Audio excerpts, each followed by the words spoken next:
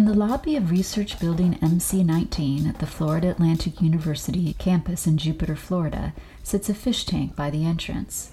Approaching it, you might see a flutter of movement and iridescent splash in the corner of your eye. A decorative tank in a building lobby is nothing out of the ordinary. However, a closer look reveals that this tank and the fish inside are not typical.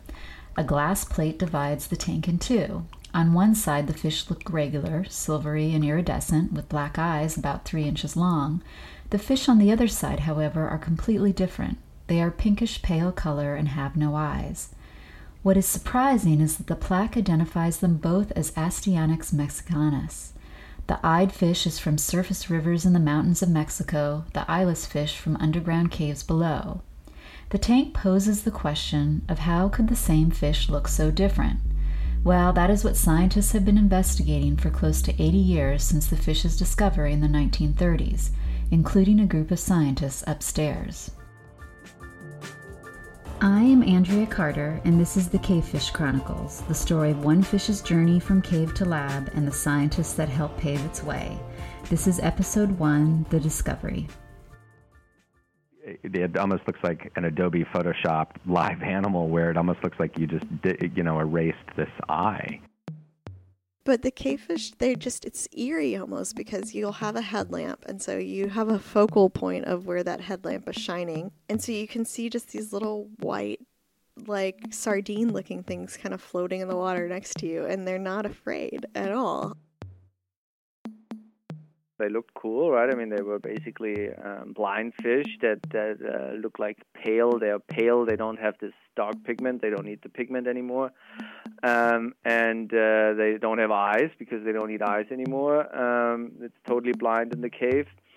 And so they looked interesting. And then the cool thing, I mean, the biggest advantage of it is that you have the sister species, the surface fish, the river fish, still available. And they both are in the lab. You can keep both of them in the lab. You can breed them. So it's a very powerful genetic system. Walking into the fish room upstairs feels cave-like. The room is not large, about 300 square feet, and there is low light. Tanks stacked up several rows high line the walls. Water filters through them and creates a soothing background noise. Here and there, a flickering movement and splashes of iridescence catch your eye in all directions as the fish swim about in their tanks. Researchers are in and out of the room either to take care of the fish or to grab some for experiments. Allie Paz, a graduate student with long dark hair and an open smile, gives me a tour. And then behind you, all these bowls are baby fish. So these are just a few days old. Wow, they look like little tadpoles, yeah. I guess. Yeah. Oh, how many do you grow at a time, or how many are in here, I guess? I mean, hundreds, right? So it really depends. We've got stocks that are for breeding, just more normal fish. We've got stocks that have been genetically modified in ways that are of interest to us. Basically hybrids between cavefish and surface fish. Allie is a graduate student of Alex Keene. He, along with Joanna Kowalko and Eric DuBois, form a tri-lab group studying the cavefish here at the FAU Jupiter, Florida campus. Joanna studies cavefish genetics, and Eric and Alex cavefish behavior and neuroscience. These professors lead a lab filled with a mix of people. There are undergraduate students, graduate students who are working toward a science doctorate, and postdoctorate fellows who have received their PhD and are receiving further training. Last year, the TriLab group received a $1.1 million grant to develop genetic and neuroimaging tools to further establish the cavefish as a scientific model, following in the footsteps of mice, zebrafish, and Drosophila. The cavefish did not start out as a scientific subject in the United States. Before that, it was an aquarium curiosity, an eyeless pet bought and sold in the aquarium trade, where it is known as the Mexican tetra. And kind of the cool story about the fish, they weren't discovered by Americans. This is Josh Gross, a cavefish researcher at the University of Cincinnati. It was discovered by a Mexican surveyor. So this is back in the mid-1930s. He walked into this chica cave.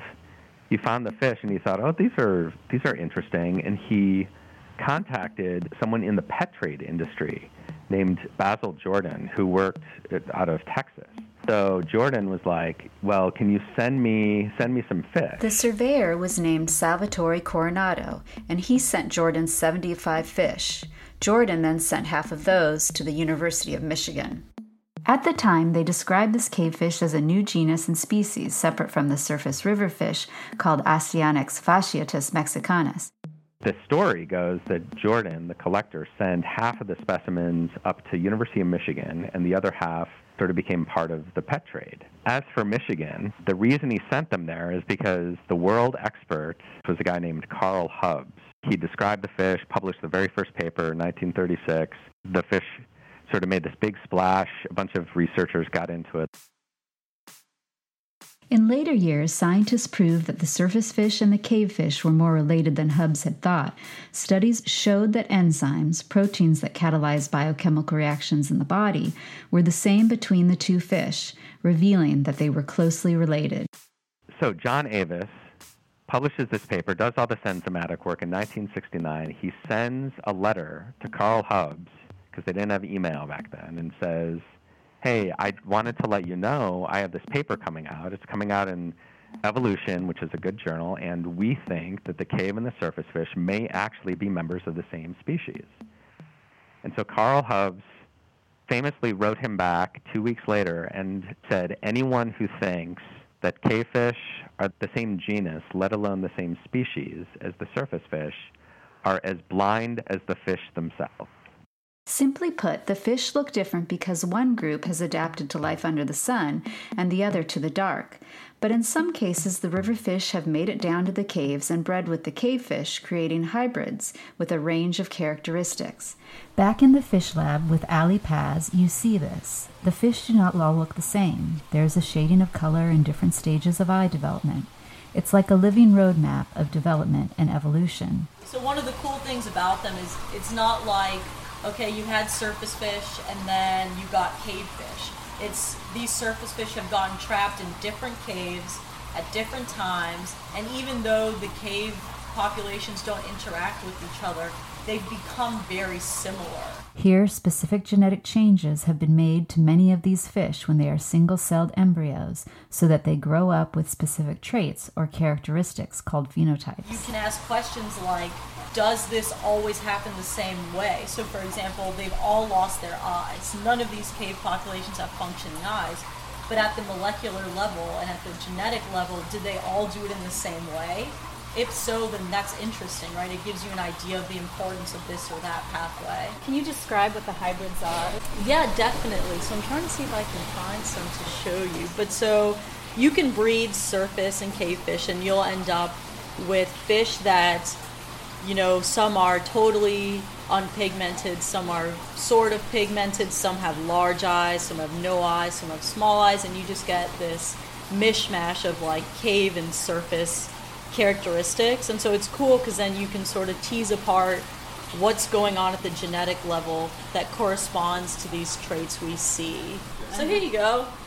These are surface cave hybrids. So like this dude right here has tiny eyes and sort of reduced pigmentation, whereas that's more of like a surface fish that you'd expect. So the surface fish are kind of more silvery, with that rainbow, I don't know, iridescent hue. You got that little bit of blue on them and that characteristic like black stripe on their tail. Right. And then the cavefish, are more of a white, maybe a little bit of peach on them.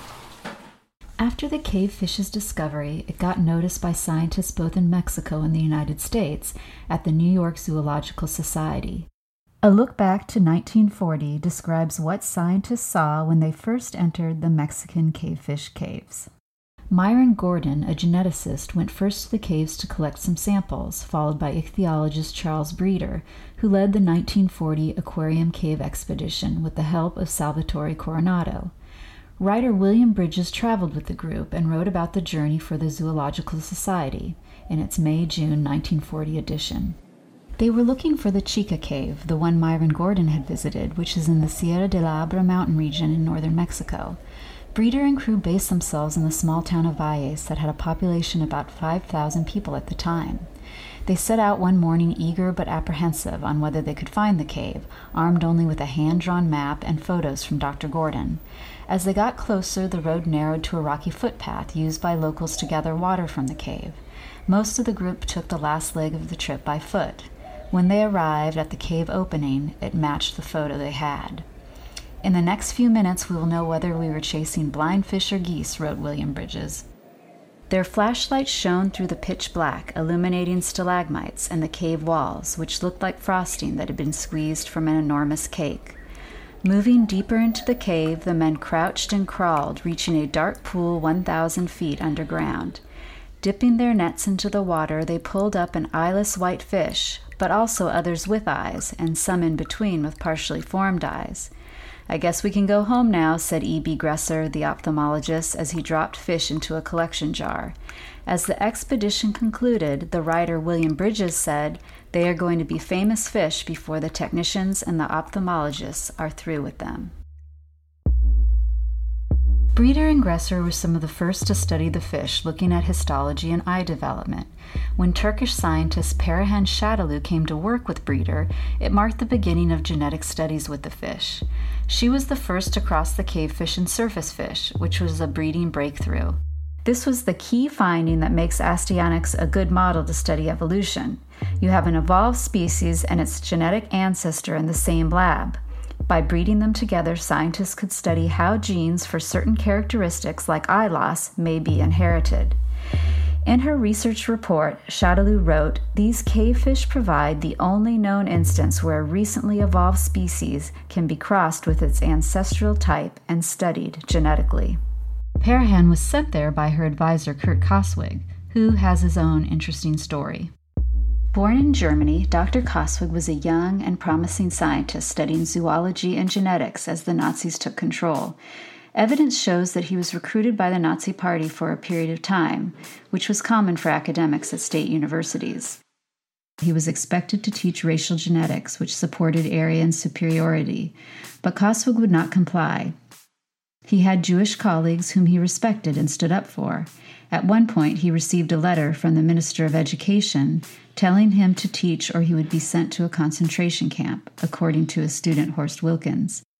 Koswig narrowly escaped arrest by the SS, fleeing to Turkey in 1937, leaving his family behind.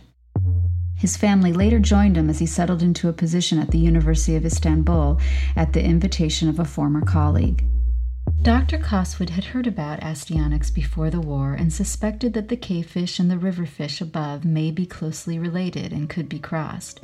But he did not have access to the fish during the war, so afterwards, in the 1950s, he sent his graduate student, Perihan Sadoglu, to New York to work with Breeder and the fish. He started already in Turkey after the war to contact Breeder in New York. He sent a Turkish student, Perihan Sadoglu, to New York Aquarium, and she was the first to cross Astyanax cave and surface fish.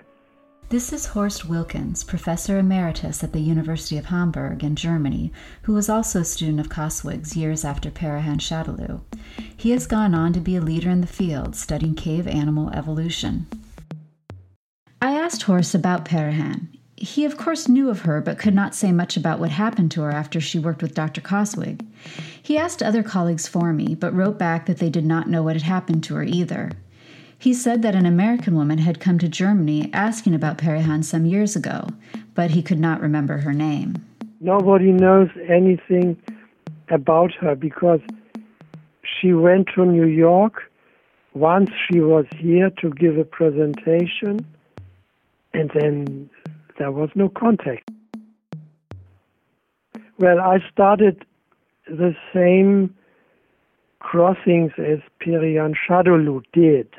He was already at the end of his official time.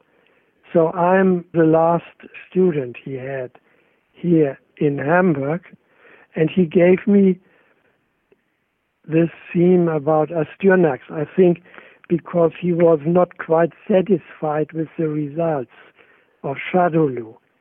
She stopped halfway, did not really finish all this. I don't know why. And then she vanished somewhere in the United States. Perihan Sadoglu did disappear from science, but not right away. She was part of an era when scientists and explorers went to Mexico and found new caves and cavefish, bringing them back to the lab during the 60s and 70s. Evidently, there's a story that she was snuck in to Mexico in the trunk of a car to drive across the border in order to do some of her field research back in the 1960s. This age of exploration expanded the Astyana cavefish's scientific presence in the United States and Europe. More on this next time on the Cavefish Chronicles. This podcast was made possible by a grant from the National Science Foundation and was produced by myself, Andrea Carter, edited by Sam Houghton, with original music by May and Willa Mintzer.